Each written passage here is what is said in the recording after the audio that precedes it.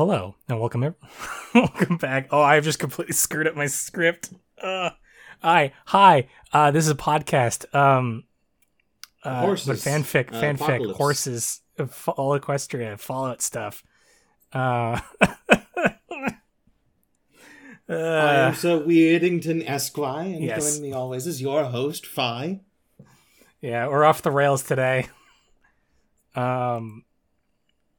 But yeah, hi. Off-roading. Yeah. Off horsing. Multi-track horsing. I was just imagining, like, a train off-roading, and it inexplicably being fine. Like, just continuing to chug off Yes. into the horizon. Godless train. This week, it's just cute gays. Yeah. Gays being cute. It is big good. ones. It's very cute. This is definitely gonna be something of a short episode. You can probably see by probably what the timestamp is, probably pretty short. Because it's another one of those chapters where I don't want to say not a lot happens. It's it's another downtime chapter, and it's funny that I often complained about these in PH, but I think that really goes to show you the strength of characters versus PH, where I fucking hated everybody. Every goddamn character sucked in PH. So it just made every time they stopped to just stand around, talk about their feelings, just an absolute dreck. Also, it was completely without consequence, even more so than the. And it was always just characters standing around going "Hey, BJ, you do messed up stuff. You're really messed up. You gotta learn to not be so messed up, and you have so many mistakes. But you're also the greatest horse I've ever known in my life." And I didn't want to interrupt you, but from my memory, it was, BJ, you are the worst piece of shit I have ever laid my eyes on. You are filth. You disgust me. Yeah, you're right. I should die. How dare you throw your life away so easily? You're the most important person. You're in the so entire selfish. Yeah. You're so important to all of us. You're our inspiration, our hope, and guiding light. How dare you think to be so selfish as to strip that away from us? If you talk about killing yourself again, I swear I'll shoot you myself. But only after we've put you up on a cross and prayed to you. Fuck. Yeah, But it just... meanwhile, all of this, in spite of being slow, I don't know, this is the good stuff. Yeah. I think. This is, this, it definitely holds my interest. And it's all of consequence. These are all sort of important moments, and there's a lot of the good kind of soap opera shifting of or melodrama rather. It's people's relationships shuffling around, feelings hurt, and then recoalesce. There's one thing that's dumb that is a little frustrating, but we'll get to that when we get to it. But let's get to it in the first place. Mm-hmm. So we open up with I say this because I couldn't help but imagine this scene purely with Ginjika, because it kind of has to. It's difficult. The action that happens, the way it's described with hooves, is a bit hilariously awkward. And I think it leans into that comedy. But essentially, Silver bursts into the room, takes a prostitute in each hand, and flings them comically out the apartment door.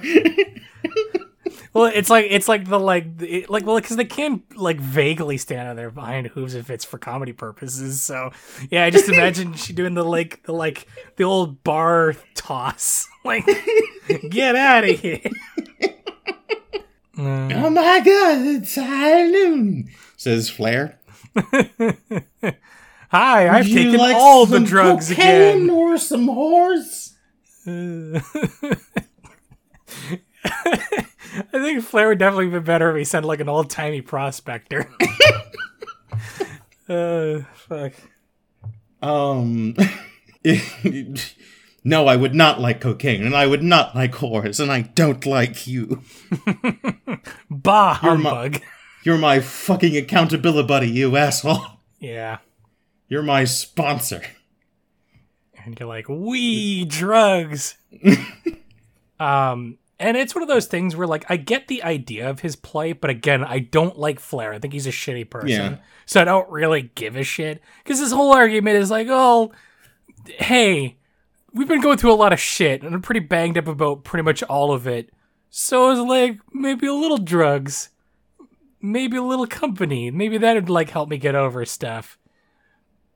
Yeah. Actually, you know what? Let's just get to the thing that I like, because inevitably I'll forget, because my brain is mostly composed of hornets. We built it that way as a joke.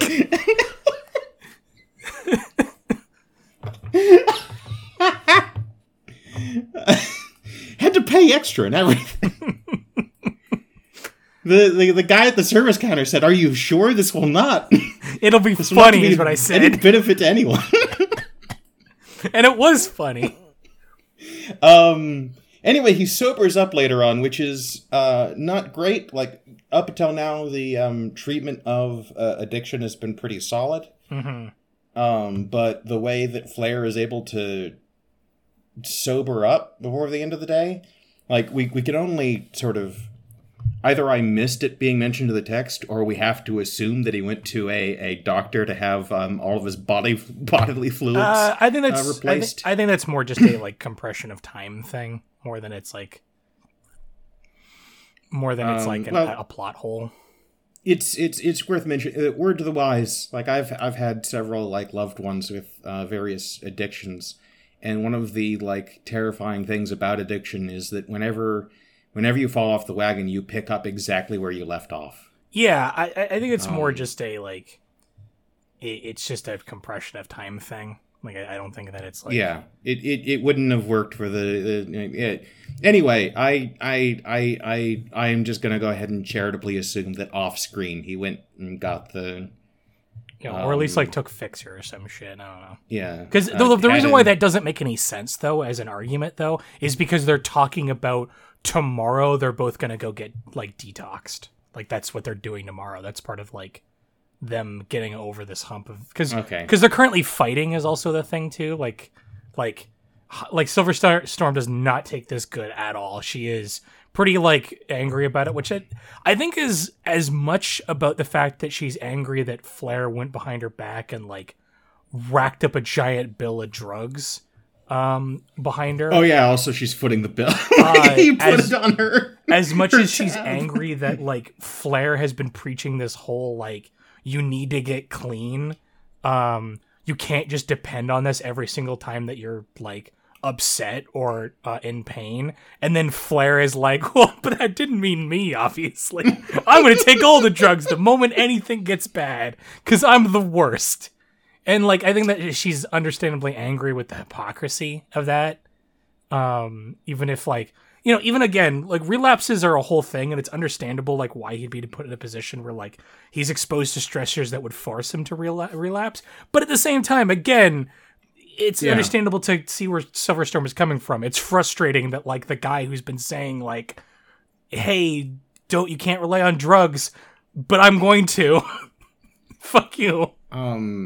And you know, let's just have the whole like Flair Silver like conversation now, rather than coming around back to it at the end of the chapter. Yeah, because it is pretty like isolated from everything else that happens in the story. Yeah, they eventually reconcile toward the end of the chapter. They come back together and they hash it out, and they ultimately resolve that. Yeah, you're an enormous like you're a profoundly insufferable asshole, but I am also like the meanest bitch conceivable. So we both have our faults. Though like I don't know, like sure. I think being an asshole in the way that Flair is way less forgivable than like still just lack of social literacy. Like yeah. Because like Flair imposes himself on people. Like the thing that makes him insufferable as a person to be around is what he does actively. To introduce himself into situations as a problem.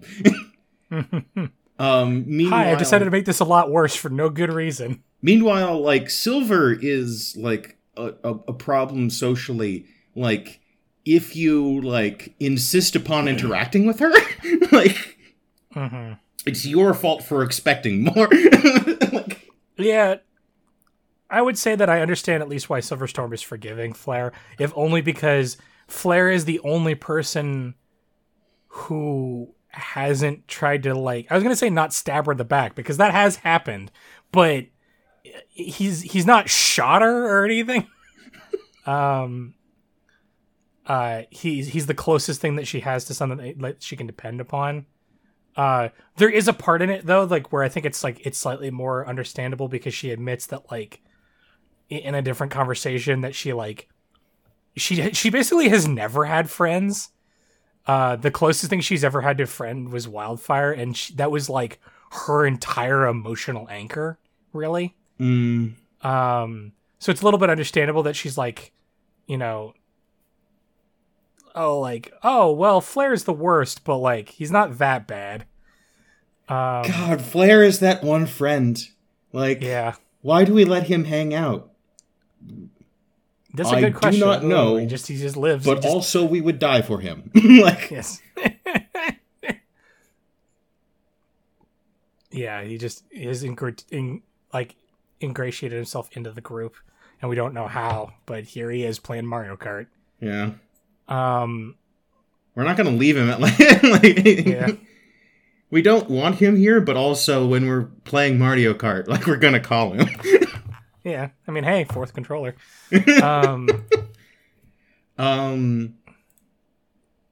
Anyway, yeah, so that's the sum up of the, you know. Yeah.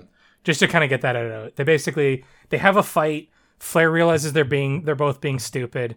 The one thing I like about it, though, is that, like, Serenity gets to be, like, the adult in the situation, where they're both, like, about to kill each other, and Serenity's like, no, just go to your own corners and chill out.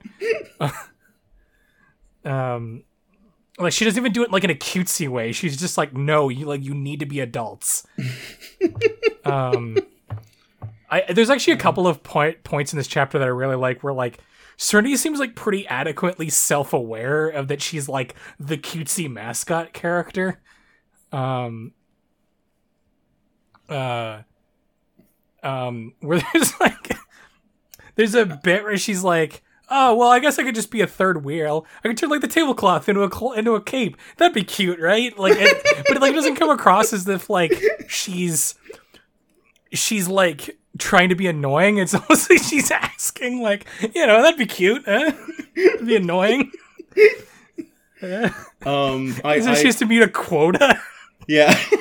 I do appreciate that for all that she's the smartest horse in the room. Yeah.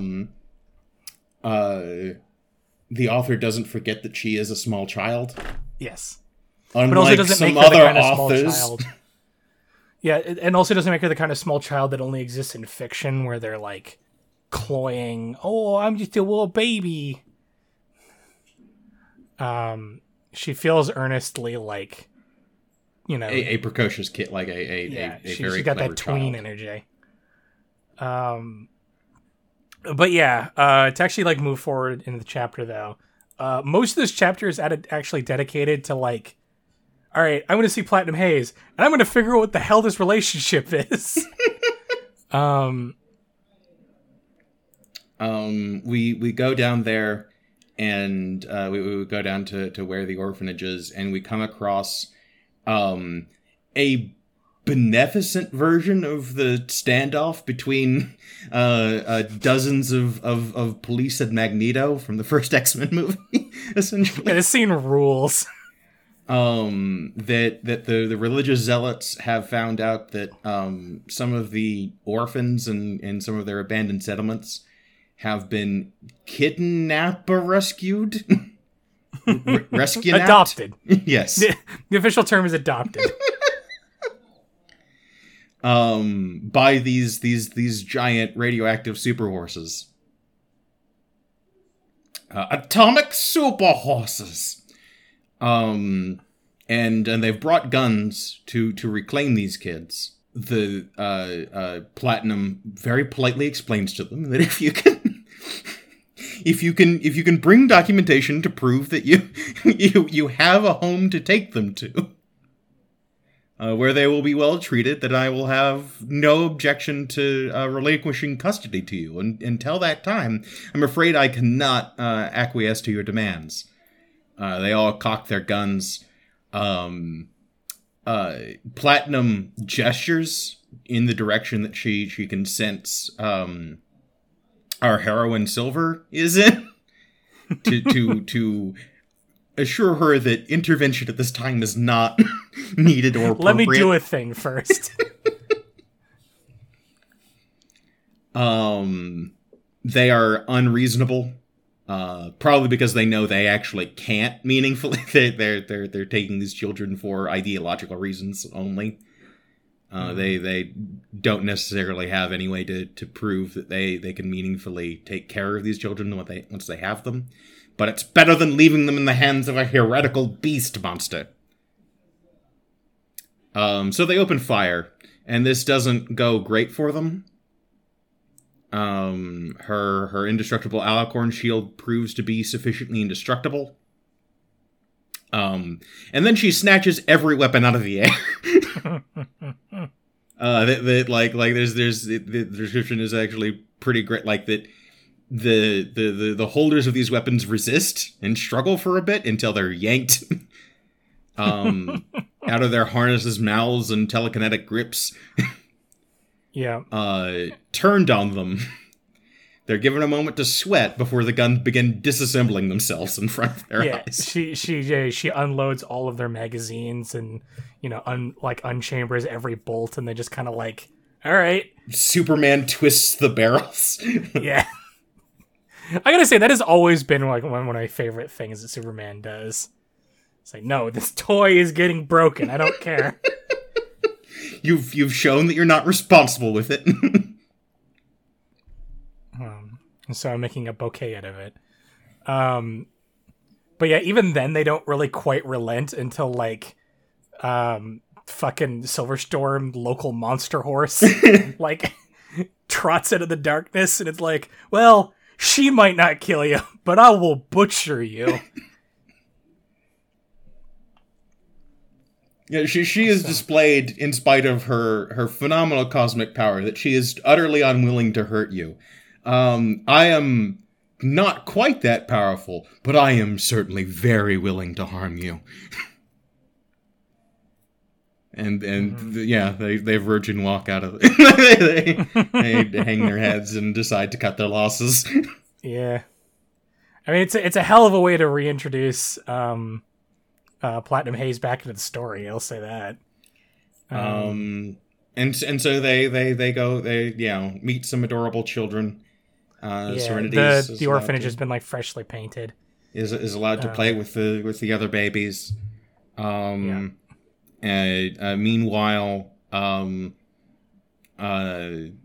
two of them are awkward at each other. That it's adorable. It is incredibly adorable. Silver was coming down, all worried about I've rejected her that one time. Is it too late? Did I burn that bridge? Also, my face is pretty mangled now.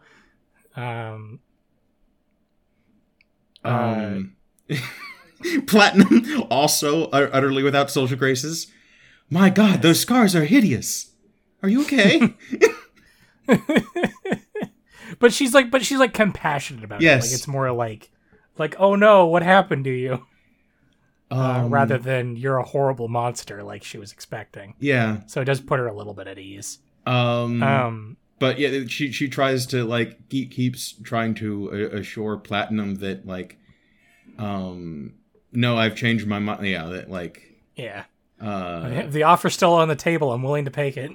but Platinum trying to avoid getting hurt and being too contrite about I'm sorry.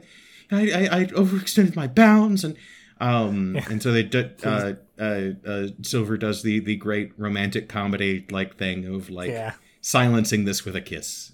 It's very good. I do like that it's like, it wasn't a very long one, and it definitely wasn't a very good one, but it did get my point across. Silver asks, are you really sure you want to date me in spite of how hideous I am? And Platinum responds, I'm not interested in you for your looks or sunny demeanor. I'm honestly not completely sure. Yeah. Why we have such a deep affection for you and can't stop thinking about you. Yeah. I think a lot of that would have to do with the fact that she has like seen the entirety of Silverstorm's like internal life. Like she's privy to the backstory in a way that like no one else can be. Well, she also says that like Silver is the only horse who is like is neither terrified nor reverent. Yeah. Who isn't a child. Her many children like just refer to her as Auntie Hayes. But Silverstorm is the only adult who neither shakes with fear or religious ecstasy in her presence. And it's the thing I always got to come back to about this story is like it's always just really nice how like adult and mature, but still there's a lot of like melodrama on display here in this. Like it's your kind of like standard romantic plot in an adventure story where it's like characters are awkward around each other because like Hayes, for a lot of reasons, is very like has like a complex relationship with identity and is dealing with the weird sort of fallout of the whole like Unity stuff, both in interior and exterior. Silverstorm is a terrifying horse butcher, your typical guts of berserk horse, and so she's not really well suited to like romantic situations. So they're fun and awkward to watch, like bump together and try to like make this work. But it's like it's all reasonable adult like sort of like responses to this sort of like awkward relationship stuff. Because I'm going to talk about PH again, obviously, and like I think the thing that I've really been like that's really like hit with me about the comparison of these stories is that PH is so childish. Like so unbelievably childish, specifically in the way that it handles relationships, because it's always this incredibly like fucking asinine, like, well, I can't, can I love a boy and a girl? How can that work? That won't work. One of them wants to be monogamous. How can I make that work? It's just this like ridiculous, like, I'm so broken, I can't be in a relationship, and it's all this like fucked up codependency stuff that the writer clearly doesn't understand about their own writing. Where with this, it's not like the craziest relationship stuff I've ever seen in a story before, but it's cute, it's functional, it's exactly what it needs to be. I think it's really amusing and delightful because it hits most of the usual well-trodden beats of any given romantic comedy, but one of them's an enormous beefy wasteland marauder, and the other is an 8-foot tall atomic super person. Yeah. What if a super mutant was a 9-foot tall elf made of radiant dark beauty? Essentially the God Emperor of Mankind, like in this backstory. Like, yeah, it's a space marine and a fucking a orc got psychic together. Space Marine. And Snake Plissken? I say an orc. An orc, yeah. Yeah. And they're in love, damn it. An orc knob. But yeah, it's cute. I like it a lot. I also like that we actually... Okay, so I don't know about you, but there was a non-zero chance that Diamond Sky, because we haven't seen her yet up until this point in the story. We're about to. But I don't know about you, but for me, there was a non-zero chance that this character didn't exist. I was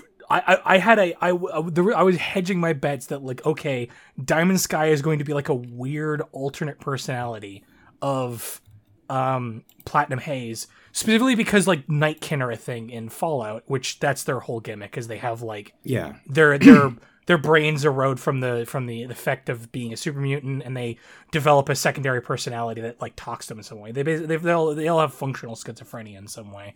And so that's been used in various Fallout Equestria stories to different effects. It's actually even used in FOE. There's a character that's like, you know, having a breakdown because their connection to Unity is corrupted.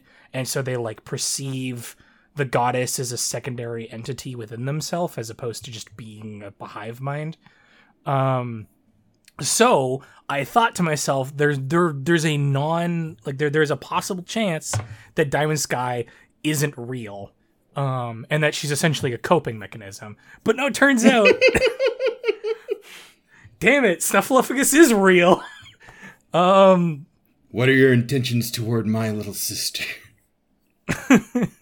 Diamond gives... I would like to kiss her a lot. Diamond gives Silver the shovel talk. Like, she's a precious being and very fragile. If you do anything to hurt her, I will stop your heart and teleport you to the darkest pit of this tunnel network where you'll never be able to escape until you die. Well, where no one can find you. Yeah. It's fucking metal. And like Silver like just sort of like, oh, I would feel threatened, but like I'm not gonna do that. So, like, yeah. The I'm too stupid to be intimidated moment. Well, I wasn't planning on doing any of that, so I'm in the clear. Yeah, that sounds easy. This is a win-win as far as I'm concerned. All right. But yeah, it's extra funny because, like, I don't know, there's something funny about the energy of this too, because like Silver Storm is like sitting on like the end of a bed, like having this casual like conversation with like this like god horse with murderous intent. It just is it's a really funny energy to me, because you just how matter-of-factly Silver Storm is in this. It's like, well, that would suck to die, but, you know, that's not going to happen, so I think we're both good. We also find out a little bit of lore. Diamond speaks in the singular, and this is because she's only one horse. That apparently the maelstrom of, like, identity, like, is for the purpose of this story, at least, the lore is elaborated on it in a pretty interesting way. Like, there's a pretty cool spin on it that, like, many alicorns, like, wound up null. Like, whatever they were, like, they didn't wind up with any particular soul. It was just a wash of unity. Others... Yeah, the specific wording is, like, it did, like, when they fractured, it wasn't cleanly. Yeah. Which I think is to establish the idea that, like, there's... Because some stories, like, a lot of stories write alicorns in wildly different ways, and some take them as everyone gets their bodies back, and they just have to deal with the fact that they're an alicorn super mutant, but now they're Fred the super mutant, as opposed to being part of the goddess. Some people do it as, like, where there's a cacophony of horses inside single bodies. It's all a sort of, like, I think it's to try and hedge its bets to try and handle, like, all the different interpretations being potentially canon. But for the purposes of this story, it's also to explain Platinum Haze's specific condition, because she only uses, like, we sort of statements, like the royal we. And yeah, it's not exactly clear whether or not she, like, I think deliberately not exactly clear whether or not she's, like, multiple identities, or she perceives herself as being multiple identities. I kind of get the impression that it's something akin to, like, the shard beings from Steven Universe, that she is like an amalgamation of several incomplete personalities, and so like she's still she's taking time to like congeal fully. into a single composite entity. She is not quite either. And Diamond seems to imply that, you know, she's pretty sure it's just one horse in there, but it's a traumatized soul. Yeah. So you do right by her, or I kill you. Bye.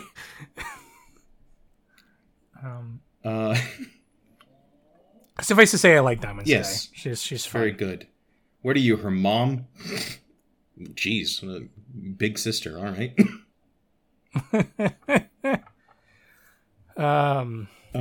Yeah. But yeah, they like, hey, Platinum, want to go on a date? But I have nothing to wear. Oh, I know a way around that. I've actually assembled a weird number of contacts that would help in this specific situation. So we'll get you gussied up, and we'll go on the town. I don't know. It's also like, again, fun, cute energy where it's like, we'll go on a date. That's what people do, right? They go on dates, and when you go on dates, you go to restaurants and eat nice food, I guess. Like, she's so completely out of her depth, and I love it. Because, I mean, you know, okay, so, you know, for all of Silver Storm's strengths, relationship definitely isn't one of them. And it's, in all of the backstory stuff, is really, like, heavily, sort of enforced the idea that Wildfire, you know, wore the horse pants in the horse relationship. She did all of the, like, thinking for the both of them and did all of the, like, relationship stuff for the both of them. She was definitely the emotional anchor in a lot more ways than I think even Silver Storm realizes. So she definitely is like, I don't know, what do we do? I don't know how to take the lead. But somebody has to. I also love the example of Silver not being, you know, necessarily stupid. Like that she has a really strong instinctive understanding of, like, realpolitik and moving people around, like, outside of just, like, moment to moment social graces. Because she points at, like, Hayes, like, we're not sure what sort of disguise could possibly hide us.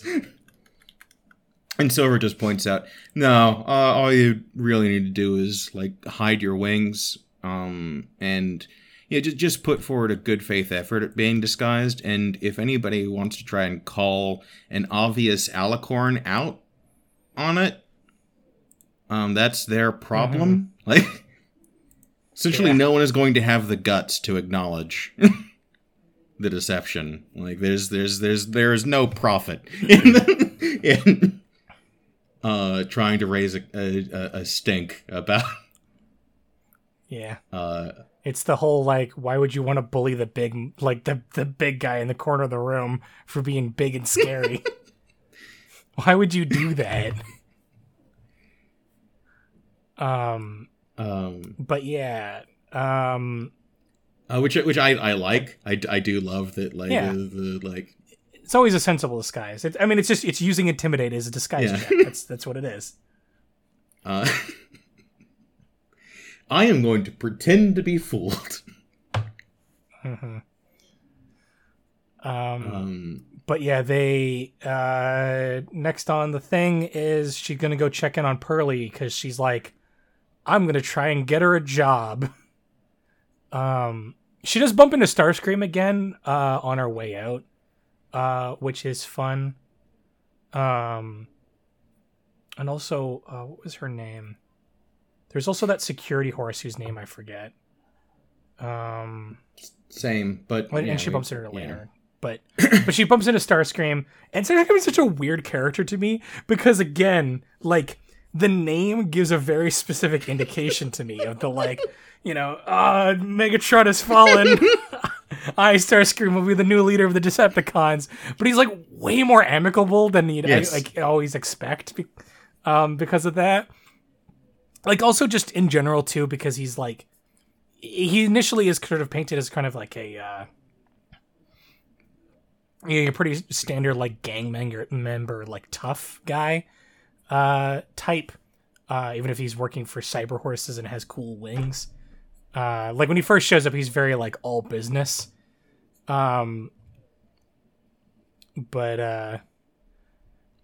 But now is mostly just like, hey, how's it doing? It's Silverstorm. You didn't die. You made me a lot of money, too, because we all bet on whether or not you're gonna die in your first mission or not. I don't know. I always think that's kind of sweet, where it's like, oh yeah, he bet on our living. That's cute. I like that. Since we found out a little bit more about him in like his second introduction. My sort of mental image of his character is, of course, with the horrible, like he's always he will always speak like Starscream in my mind. Yes. And a big part of that is like, yeah, a lot of his like actions and his personality can easily be explained by like his personality is on the razor's edge of in unspeakable pain at all times, but that's fine because he's high as a kite.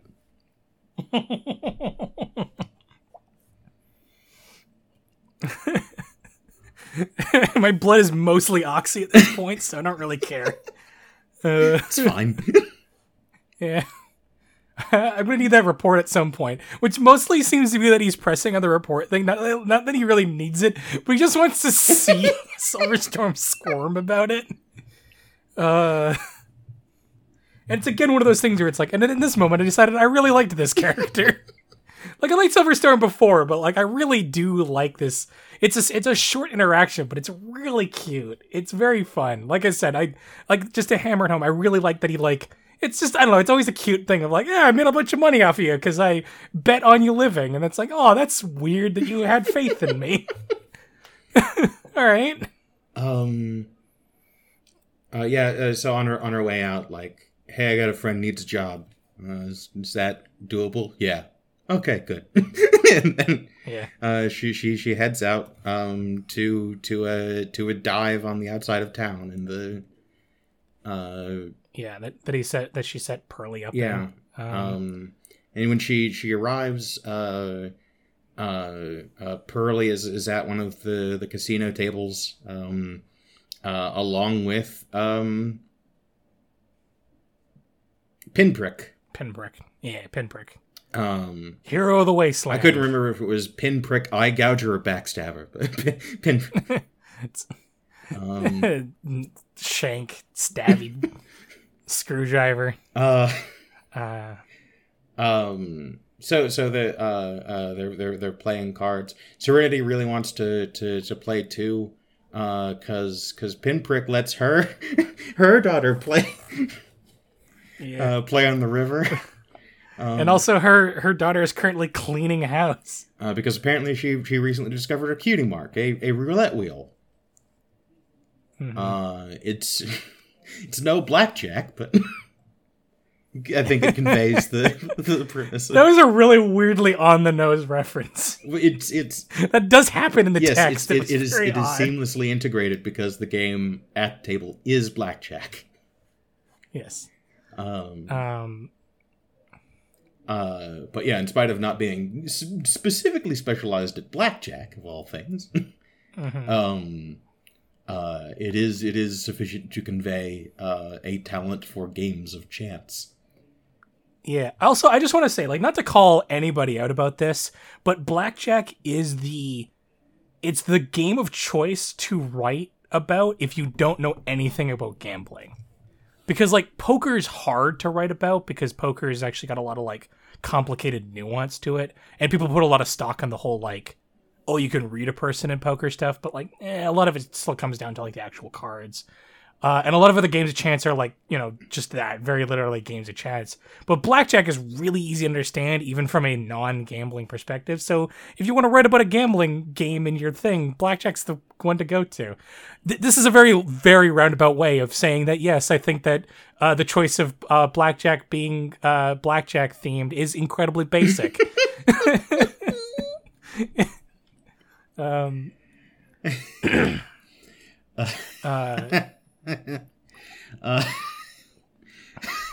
Okay. So, but anyway. So the baby's cleaning house. They all talk. Hey, Pearlie, I got you a job. Oh, cool. You sure I can't play? Yes. To like is the constant back and forth between Silver and Serenity. At one point, one of the funniest moments, I think, one of the most peculiar, is it for some reason Silver wants to ask Pinprick, hey, what do you think the measure of a hero is? And Pinprick squints at her and very like, what sort of dumbass riddle is this? And, well, she asks her about it because apparently Pinprick and Batmare have an understanding because they got to know each other apparently, and they have an understanding which basically, for whatever reason, Mr. Paradise on the radio fucking hates that dastardly no good Batmare. Batmare, threat or menace. But loves Pinprick for some reason. And so they've been doing a little like convenient, world's greatest Superman Batman team up. Except that it's Batman and the Punisher. Oh man. Yeah. That and relate like Pinprick has just been constantly going on adventures like us. Yes. Has been Wolverining around. I do enjoy that Pinprick's existence is to just make Silverstorm feel inadequate. I'm the real hero. On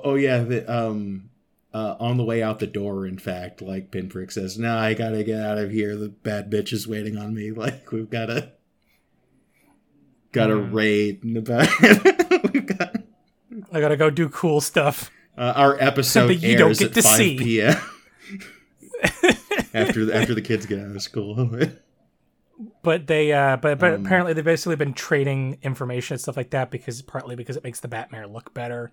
Associating herself with Pinprick, and Pinprick gets to kill a bunch of bad guys.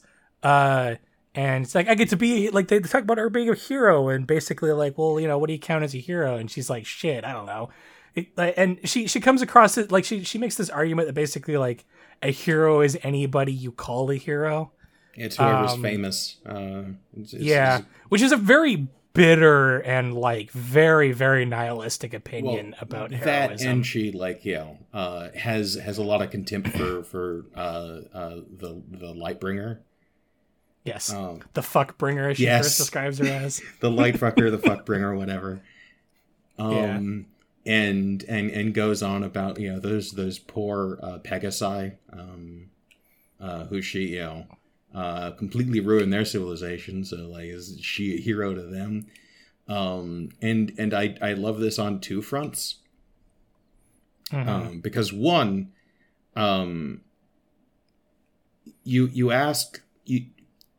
Silverstorm just asked a like C-tier Batman villain what they think of heroes. Yeah. Hey, Killer Croc. Hey, Backbiter, Eye Gouger, what do you guys think of it here?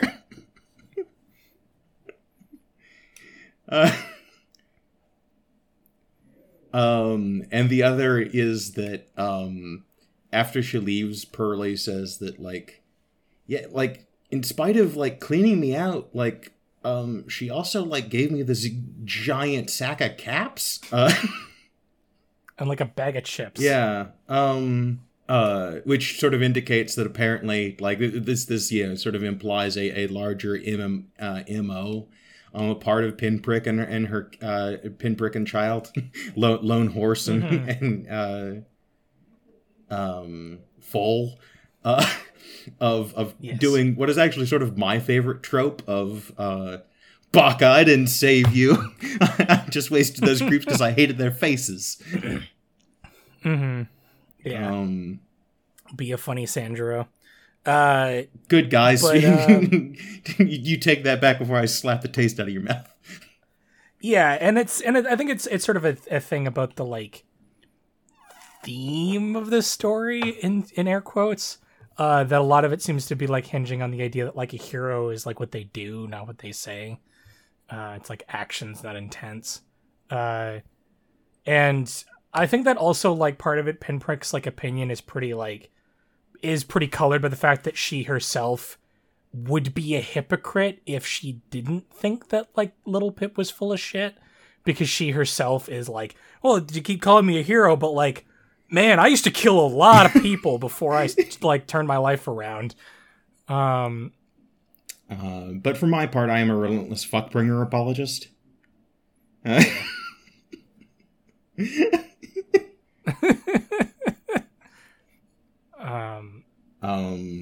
will not dispute that the fuckbringer is a perfectly valid nom de plume for that particular horse. It's true. But she's like it's a totally understandable perspective. Like, it's not one of those things where it's like belies the, like, weirder, more fucked up opinions about the author, because the character doesn't really seem like they're coming across as, like, a mouthpiece. Because we've been given a couple of, like, because it's become a recurring thing of, like, Silver Storm asking, like, what do you think a hero is? Because, she got asked that one time by the Joker, and she was like, damn, we do live in a society.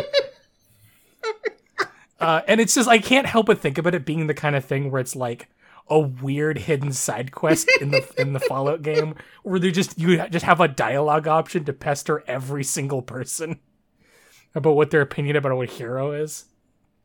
But yeah, like I do like the nuance of, like, the implications behind who's answering this question in this case. Mm-hmm. Of, like, for one thing, like, she, like, her words and actions have a hilarious dissonance. And for another, on a base surface value, you just asked, a C-tier Batman villain, like. Or even more, like, closer to the actual story. You ask the kind of person who normally gets shot to death by Little Pip what she thinks about Little Pip. Essentially. Hey, Target, or like Target dummy, what do you feel about getting shot? Well, I don't like it. Not one bit. Let's see. So moving on from there, we go to the scene of where the dinner is to take place. Well, they first meet up back at Silver's apartment, where that's where they see the security officer. Again. Hayes is getting fitted out. It's very busy downstairs. It turns out a lot of business coming in from the NCR. They're bringing in parts and caps to have the parts put into their bones. Yes. Because security convinced a single general that cybernetics would be a good idea. This will have no consequences, in my opinion. This will have no major blowback. So, like, she's almost, like, waved away at the door by this security horse. But ultimately allowed in. They go up, a cute scene where we get to see, where we get a description of Platinum Hayes in her new dress. The leader of the photo finishes, like, being extra, fitting Silver with her new dress. And they all head out for a pleasant night on the town. They only get so much being gay at each other before Molly rolls up with a shotgun on her back and a chip on her shoulder. Yeah. It's like, oh yeah, the consequences of my actions. Oh, damn it, now? Really? I was hoping to fuck her with a little bit before I find out. But I guess. It's okay, but I do respect the absolute steel-plated cojones on this, where she's like I know I caused a lot of shit, but can I finish eating first? Like, we got here, we paid for food, and Molly uses a lot of really weird, like, colored language that's really uncomfortable. Like, again, she's a bad guy, but it's also like she's like, it's like, oh, I'm not gonna feel any bad about you getting killed. Where she's like referring to, like, anyone that's, like, beneath her as vermin. And it's like, oh man, you just made it to the top of the shit list, haven't you? Yeah. It's I like it because it's somebody trying very hard to come off like a Tarantino character. Yeah. And Hired's main concern right now is that she doesn't want to get blood on her new dress. And that's about how seriously she's taking these threats. Yes. And essentially everything goes off the rails when Hayes says, "Do you mind?" I'm trying to eat. We are, both of us, trying to have a meal.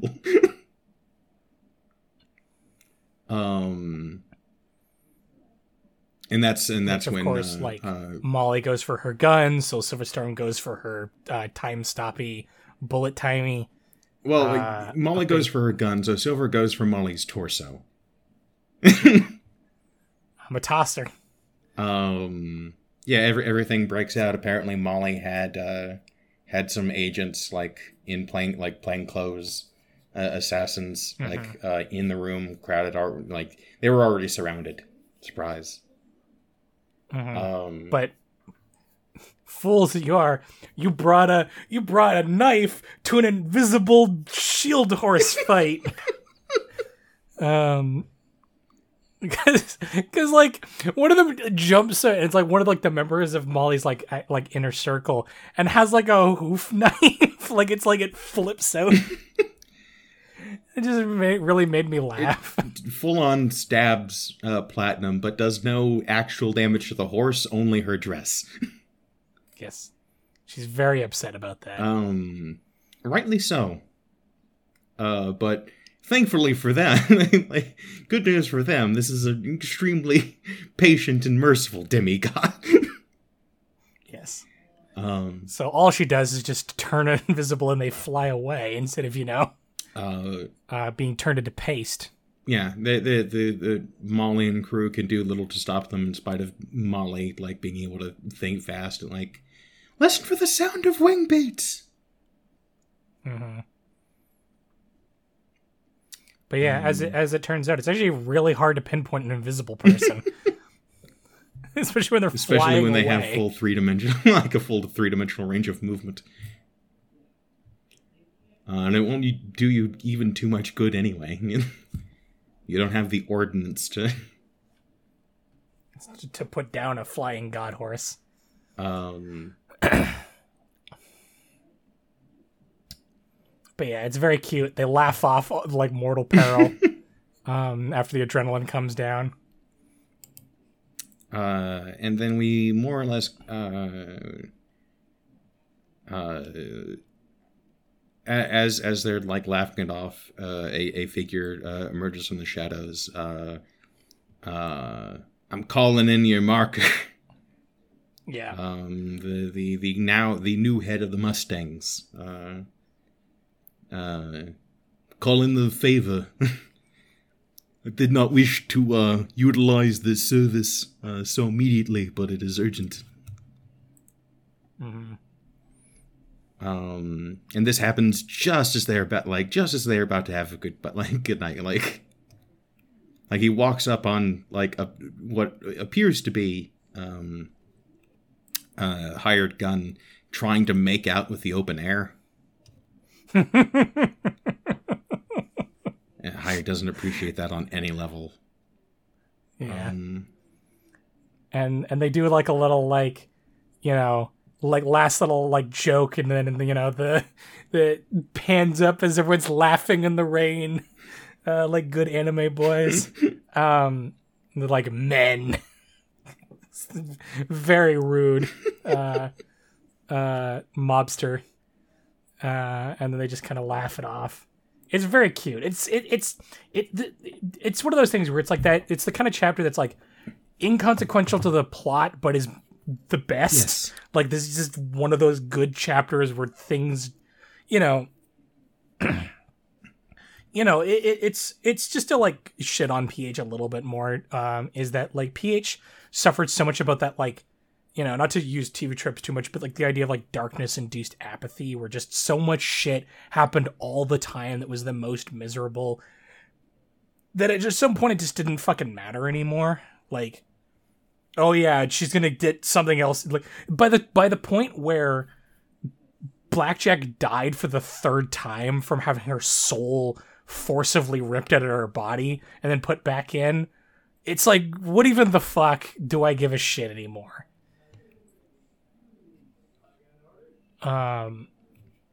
Didn't have any consequences the last time this happened. I don't. Yeah, so who gives a shit? But here there's like, you know, there's cute characters that I like. That's a huge factor. That puts this over the moon for me. Would hate to see them imperiled. Yeah. Oh no, these babies are in danger. There's a whole orphanage of babies to be in danger now. Oh no, indeed. And there's so many hanging plot points that you just know are brewing in the background, because we know that like the Celestia's vision is becoming more radicalized and a bigger threat in the city. There's all these factions that either want Hired Gun dead or want her to do work for them. We know that while this is all happening, fucking Smooth Tongue is doing something, whatever the fuck it is. Also, we haven't even have scarcely met any Minotaurs, and they're apparently a huge player that have yet to, like, that shoe hasn't dropped. Yes. So, also the Joker is still a large Batmare. The Jokes Master. Yeah, like the thing I would say that like this is the kind of downtime chapter that works, because we know that these opening threads are still happening, and we, you know, in the back of your mind, you know that they're going to turn out, like, things are going to get bad because of probably because of the interactions of the characters, but that only entices the tension instead of just making you think, why are they doing this? They should be solving the problem, you know? Like, why, like, you know, that was a constant thing with PH. Like, why would you anything besides just rush from place to place solving the problem? Like, why would you dawdle so much? And it was just because the story just got distracted on other points. But yeah. So in the event that you wish to contact us, dear listener, you can go through our Twitters, which are at WeirdingtonE and the incredibly not safe work at ThouArtFi, respectively. You can email us directly to weirdingtonesq@gmail.com. All that said, I look forward to seeing how these various plot threads interconnect and eventually wrap up on the other side. So onward from sunshine and rainbow.